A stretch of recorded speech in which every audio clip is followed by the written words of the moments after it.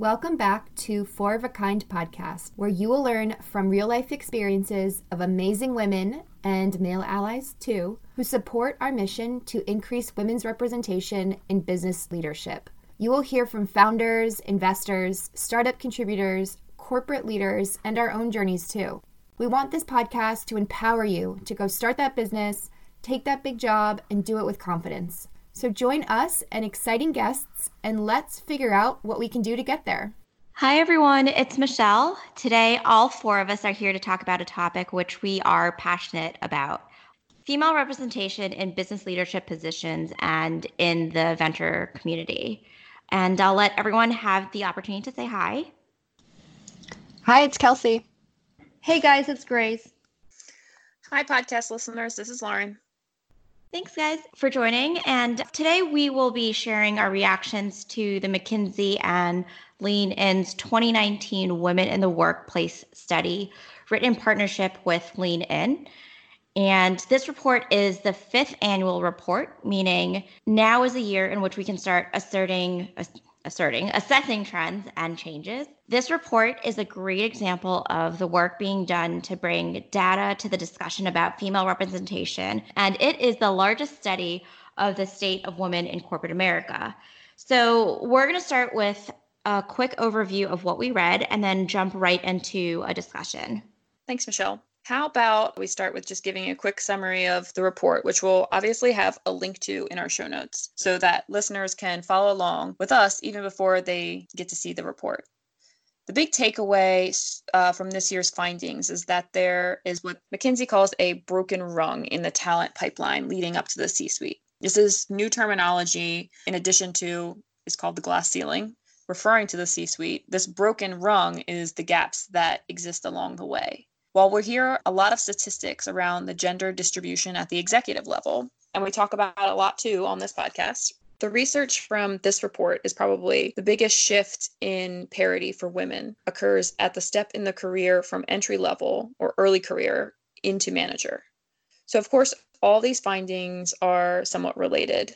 But what this broken rung research is telling us is that to solve for the statistics in the C-suite, whoa, that is a hard tongue twister phrase to say. We need to solve for female representation earlier in their career. For me, this study, I think, just reinforced the reasons we're doing the podcast, and not to pat ourselves on the back here, but I'm going to. When we started this, we felt like there was a little bit of a gap in the discussion around women at that manager mid-career level trying to figure out the next thing, whether that's starting a new company or whether that's in a corporate setting or a larger company where there's really this funnel down to the executive suite. And I think by talking to women like at this stage in their career, we've been really digging into what are all the things that we found are successful habits or traits. And I think from the McKinsey study, if that resonates, it's like this is the exact point where it actually does make a difference what we do now in order for us to see change in the high level. Yeah, that was kind of a convoluted explanation. But my point is, I think this podcast fits right into what the report results are telling us. So way to go. Yeah, I agree. And I'm excited to hear what you all think of some of the solutions that McKinsey talked about in their study, and if you've seen any of them working, or what's working well, what's not working well. Were there any specific data points or stats in the study that jumped out to you guys? I can start. This study was packed full of statistics, so, we could cite things all day. One of the things that I found interesting is that in a lot of the questions, the way they gathered information is through a lot of interviews and surveys, and they surveyed men and women as well as HR in a lot of these companies. And what jumped out to me was not only did men and women answer some of the questions slightly differently, but actually more often the biggest difference in answers or ranking of choices or something like that was between the employees and HR. And so to me, even if you say you're going to implement a policy, people are interpreting that in different ways and people are reacting to that in different ways. I think there was one about what do people believe is the reason for this broken rung HR leaders were saying the number one was lack of sponsorship, and the second was that there are too few women in the pipeline. But both women and men respondents thought that the second biggest reason was that women were judged by different standards, which is a very different answer than what the HR said. So anyway, those data points jumped out at me. Yeah, that one particular question and answer stood out to me as being the most interesting in the entire thing. Because, I mean, like they mention, okay, here's the population of men versus women in the workforce at each level throughout an organization, early career, mid-career management, director, VP, C-suite, etc. And none of that was really surprising. I mean, they start out being almost 50-50, and then as you go up, it goes 30% women, quarter women, down to less than 10% in C-suite. And none of that is surprising to us. I think their conclusion is interesting because that broken rung where it's the place where all four of us are at. I mean, so we see it. That's why I think it resonates. Their conclusion resonates with us because it's why we started this podcast, like Kelsey said. But I don't know if any of their data points surprised me that much that I was like, oh, that would drive that conclusion. Like Kelsey did say, that one particular question and answer of what do we think was the greatest challenge for women, and HR leaders saying no sponsorship, which we've talked about. It's a problem. We know. Men saying there's not enough qualified women in the pipeline is disturbing. Let's just say that. And then women saying they're judged by different standards. I mean, they're vastly different responses. And so that was the one that I think stood out to me as being like, we have to do something about that. Yeah. One thing I also wondered was, and I don't have the statistics and it wasn't in the study, but I also wondered how many of these HR interviewed were women. Because I feel like there's obviously the fact that, looking at it from an HR lens, they would have set some policies and they probably felt they were more effective than they actually were, so that the employees weren't really feeling the same way as the HR people were. But also, how many of these HR folks were female versus male? And I'm making a generalization here, obviously, based on the response that HR provided versus what women and what men provided. So I took a break, the report, when it first came out. I had to take a break the first time I tried to get through it. I feel like I have PTSD when I read these stats all over again. I'm trying to remain calm, but I was so mad. I was furious. Not about my own experience, not about all the people who have interacted with me, because I've accomplished more than a lot of what the report is reflecting. So not on my own behalf, but I got so mad because I'm like, this is not fair. And then I know life is not fair, but this is unjust. And so I jumped right into what can I do to change this? But before going to that, the one statistic, and I forget if it's from this particular report, because after reading the first half of this report, I was like, this can't all be true. And so I looked into other reports as well. So I forget if this particular statistic came from this report, but I read somewhere that not only are fewer women getting to that first rung, but it takes them longer to get to that first rung if they do get to it, and to the next rung, the same thing. And so you have this compounding effect where it's increasingly harder or exponentially harder for that women to go from graduate of whatever program, high school, college, graduate, or whatever program, all the way to C-suite, because there are all these other compounding impacts. And you guys mentioned a couple of the other statistics, so I won't reiterate them, but I was just so mad. I opened the door to my office and I walked around the office. I think I did 3 laps because I was like, I really need to take a breather here, or else I'm going to yell really loudly and people will think something crazy is happening in my office. I know we're going to go through this report a little bit more. I just had to get that out, or else I'd be sitting here rocking back and forth being like, I'm so mad. I'm so mad. So there are a lot of great stats to pull out and to use for the basis of discussion, clearly. But I also wanted to make sure we discuss some of the solutions that the report presented as well, and not just the facts that clearly makes Michelle mad. So what did you guys think about them? Are there any that resonated, any that you weren't really quite sure about, or some that you have seen, or some that you haven't seen and you quite frankly doubt? This is where I get fired up. Some of this was bullshit. I just can't. Unconscious bias training. I've sat through unconscious bias training and I get the purpose of it, but it is useless. Like not the curriculum that has been set up and is taught throughout a variety of organizations. I mean, obviously, we get the point. They're trying to make you more cognizant of the way you interview people, hire people, the way you address people, promote people across the board. But sitting in very limited time, 1-hour trainings to address your every unconscious bias is next to impossible to be successful. And so I won't just bash a solution without at least kind of saying what I would think is better. But I think a lot of the times people are getting promoted to managers before being tested in how they would react to a variety of different people. So they're put in that position. And once you become a manager, you get unconscious bias training versus, maybe one of the necessary skill sets to get promoted to managing a team of people that is diverse and has a variety of skill sets is have to be able to actually effectively manage a team and deal with people's differing family lives or backgrounds. And so I think putting people in the position and then getting them to be successful after the fact is the wrong solution. Maybe before people make it to being a manager and having that kind of HR tested. So maybe you become a project lead where you're not administratively responsible for the future of your team, but you have to delegate responsibility to them. You have to actually see who you can put on a team to actually get a project done. And then if you're successful in that actually gives you some sort of test case where then, okay, you would be ready for a management position to actually promote, hire, et cetera, et cetera. I mean, there's more, but that's the one that frustrates me the most.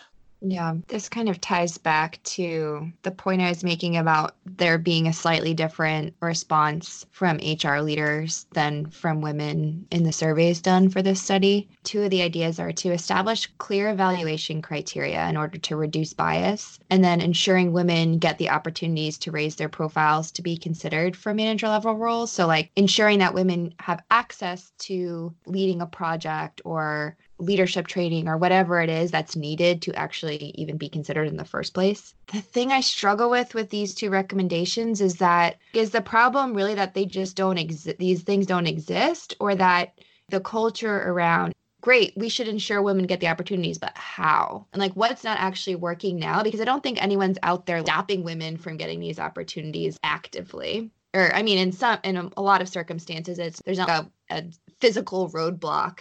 But what are the very specific steps that would need to be taken? I think, Lauren, to your points too, like on the trainings that's suggested, I think we need to be more specific. And like some of the ways this has been done with like evaluations is sometimes blind evaluations, things like that, taking out the opportunity to present unconscious bias in a way. And I think that's maybe the thing that is trickling through a lot of this. And then I think the other piece goes back to when we talked about the personality type tests, where really understanding how people work and different personalities. And so that you're not attributing operational metrics like success or failure from an operational perspective based on personality type, I guess. So it's really trying to separate some of these factors out. And if you had a better understanding of people generally, would that help in evaluation, for example, like, oh, this person is quiet or this person prefers to work in the morning versus late at night? Is that really telling us something about their ability to do the job, or is that a personality type that we just would be better understanding and learning how to work together? I agree with everything that you guys said. I mean, Lauren, I agree with you. 1 hour of unconscious bias training, I don't think is really going to move the needle, right? And if we think about even, the start of the funnel in the hiring process, the typical way to do that, or the first part of the process is review applicants prior to even giving them an interview. And there's been a number of studies that show that this very manual process leads to significant unconscious bias, right? So one solution that is promising is there are startups popping up everywhere that are trying to solve for at least that first part of the recruitment, which is basically removing bias using AI and using data science to remove that bias. I don't know if you guys have heard of Head Start, but it's a London-based startup. It was raised like $7 million of funding to solve for this type of problem using machine learning and data analytics to really help companies find the right employees without actually having a real human reading their application and all that stuff.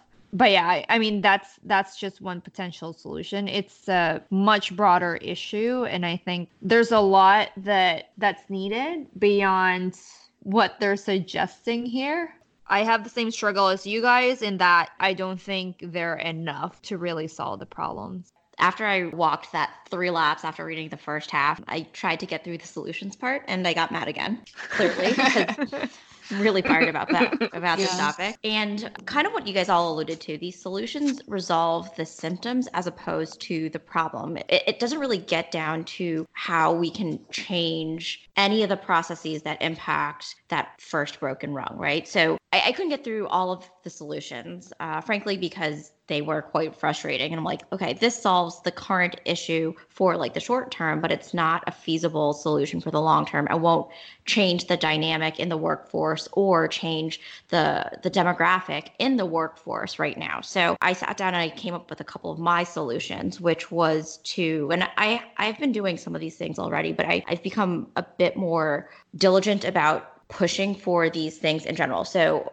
for the past, let's just call it 2-3 years, I started to ask women why they weren't asking for the same types of opportunities that their male counterparts were. I think that, like many things in life, it's a two-way street. And I think we don't just have to put the onus on corporations and managers. We do have to put the responsibility, part of the responsibility on them. But I think we also have to put the onus on the women themselves. If they're not asking for the opportunities, they're not signaling to their manager that they want to try something new in that particular way, shape, or form. Those opportunities may exist, but their manager may or may not know that that particular individual is interested. So I have told the individuals on my team, not just women, but most of the people on my team, if not all, if they didn't hear me, I hope they're hearing me now, to ask me for those types of opportunities that they are interested in. So knowing what they're good at, knowing what they enjoy are 2 parts of the puzzle, and knowing what they want to work on to get to that next level. I think that's a really important conversation to have. And there are plenty of resources out there to help get that same vocabulary so that you can have that conversation with your manager or with your organization. I think there is an inequity to the access of resources. Kelsey, you kind of touched on this a little bit. Finding that sponsor, finding the mentors, that's kind of an access to resources thing. But how can we, through this podcast, we're kind of doing that, articulating what those resources are within the organization. And those special projects, I talked about this when I was in Atlanta. There are lots of special projects that large corporations have that you can use to bootstrap yourself up to learn new skills, all of that. But you won't really know what they are unless someone tells you about them. And someone won't tell you about them unless they know that you're interested in that particular area. So I think there's that disconnect as well. And then lastly, one thing that I started a little bit earlier in the summer last year, but I continued with full force in the fall, was creating this coffee session for women in the earliest stages in their career to talk about what I wish I knew when I was in their stage in their careers. Like, what are the resources that I wish I knew about? What are the things that I could have done better in order to get myself in front of the powers that be within my organization? And I think that a lot of times we don't know what we don't know. And there's no way for us to figure that out unless someone who's a bit more experienced tells us. And so I just took my extra free time, not that I have a lot of it, but I was like, look, let's just have these conversations in closed door settings so you feel a bit more comfortable in having these conversations to ask me these questions that you frankly would not have asked otherwise. But if you don't ask this question, the 3 other people sitting next to you will ask those questions. So let's talk about some of these challenges that you're facing, some of the things that you don't know that you wish you knew, how to get around particular situations. I'm hoping that even though these statistics may still hold true for us hosting this podcast, that next generation after us will have the opportunity to change this dynamic because they're a bit more prepared than we were. I think that's so great. I think that's a really good point, that it's not only what corporations can do and what policies they can establish, but that women, but really anyone looking in these types of positions, need to also figure out what is needed and what it takes to get to the next level and do what they can to equip themselves appropriately. I think the coffees that you're doing, Michelle, are fascinating because, to your point, you don't know what you don't know. So I think the really valuable thing is these are the questions you should be asking. Telling people the questions they should ask, not necessarily giving them all the answers, but this is the type of information you need to get. This is what you should be asking for. This is where you need to push. I think also reading this report, I just had so many flashbacks of my own life where that would have been so valuable. So I think the other piece too, there's an aspect of you have to be a little bit vulnerable. You have to be able to put yourself out there and say, I did not do this right. I wish I had done this differently. This was something I was not good at. And I feel like sometimes that's also hard to get out of people. Really creating those spaces where you can have those conversations is awesome. Yeah, I think just the final thing I was going to say about this is about, you're talking about corporations they have the majority of the solutions. McKinsey's given them a big job saying, oh, you should have gender targets for this, or you have to make sure all of your employees get this training. And so basically a thing I think that frustrates me the most about is all of these are very quantitative. It gives corporations the thought that if we do all these things, we check the box. We say, oh, yes, we've hit these targets for having this amount of women and this amount of men. Oh, yes, we've given all of these employees. Yep, we did it. We gave them all the training. Yep, we've done the evaluation criteria. It's just very metric based, which is great for maybe assessing the problem and at a, very macro level, probably the only way you can do it. But Michelle, a lot of the things that you were proposing were they're very qualitative. They're very individual based. They're very how can I help you one-to-one with your particular individual wants, needs, and vision for your career. And I think that's micro versus the macro. I think that's the only way you're really going to solve a lot of these challenges is treating everyone like an individual, because every employee has a very different vision about what they want for their career. Yeah, I agree. And it's not mass producible. I tried it. I tried to. And it just doesn't work. Like you said, every individual has a different set of characteristics, a different set of needs, wants, and desires, and, have different career progressions. If we all had the same career path, then we would be robots and not human beings. But it's more about how can we mass produce these types of conversations and these kinds of opportunities, which is, changing the culture within larger organizations, or how can we, not we, but how can small organizations, startups, or otherwise also incorporate this into their culture as well. The report talks about culture a little bit and about manager training to ensure that they're supporting their employees. And I can say that is happening at the organization that I work at, but it's hard because that requires that all managers buy in, or most managers buy into that, and that most managers are not just developing their own careers, but the careers of all the people below them. And then on top of that, increasing the sponsorship, relationships, and opportunities that exists. And then with the symptoms, allowing for more inclusive and unbiased hiring and promotions. Like how do you ensure that is happening? It does go down to culture, right?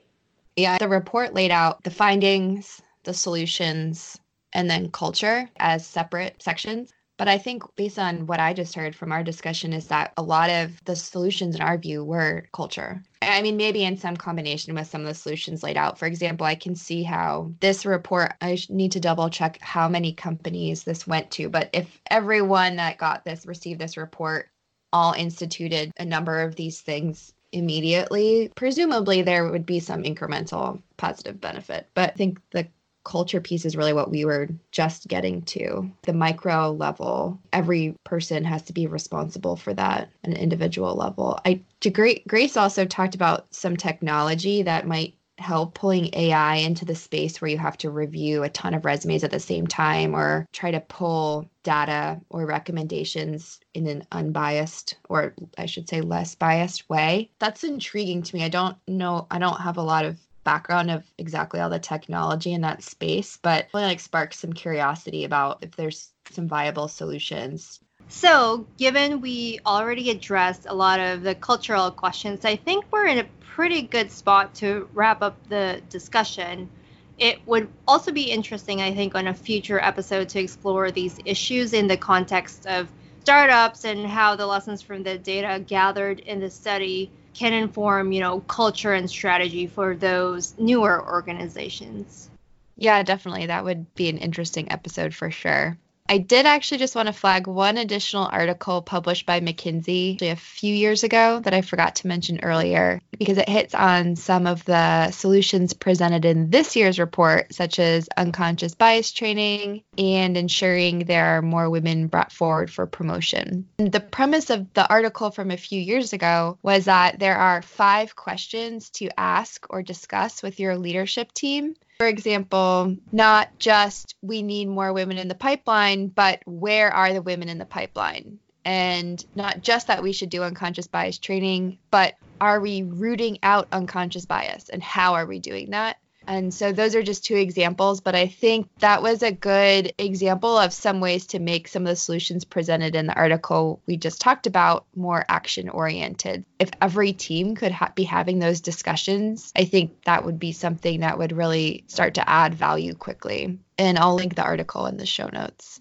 Yeah, I agree. And well, we certainly debated some of the solutions, right? I think our episode today goes to the value of this kind of report to generate discussion and raise awareness and inspire solutions. So also looking forward to working with you all to add to Michelle's list of action items and decide what else we, the 4 of us, and hopefully our 4 of a kind community can do to fix this broken rung that we talked about. Thanks again for tuning in. And remember, you can also find a link to the McKinsey and Lean In Women in the Workplace study in the show notes. And I think what also be interesting is feedback on any of this that people think has worked and they have experience with success stories here. Anyway, also follow Lean In on Instagram, and they are at leanin.org. They have a saved stories category about the Women in the Workplace study, and they do post content, often referencing the study or things along those lines. So if you're interested generally in the topic, very good follow. As always, if you'd like to reach us, send us an email at fourofakindpodcast@gmail.com. That's spelled out FOUR, and follow us on Instagram at 4ofakindpodcast for the latest news and updates. Lastly, don't forget to hit subscribe and rate us on Apple Podcasts, wherever you get your podcasts. Bye. Bye. Bye.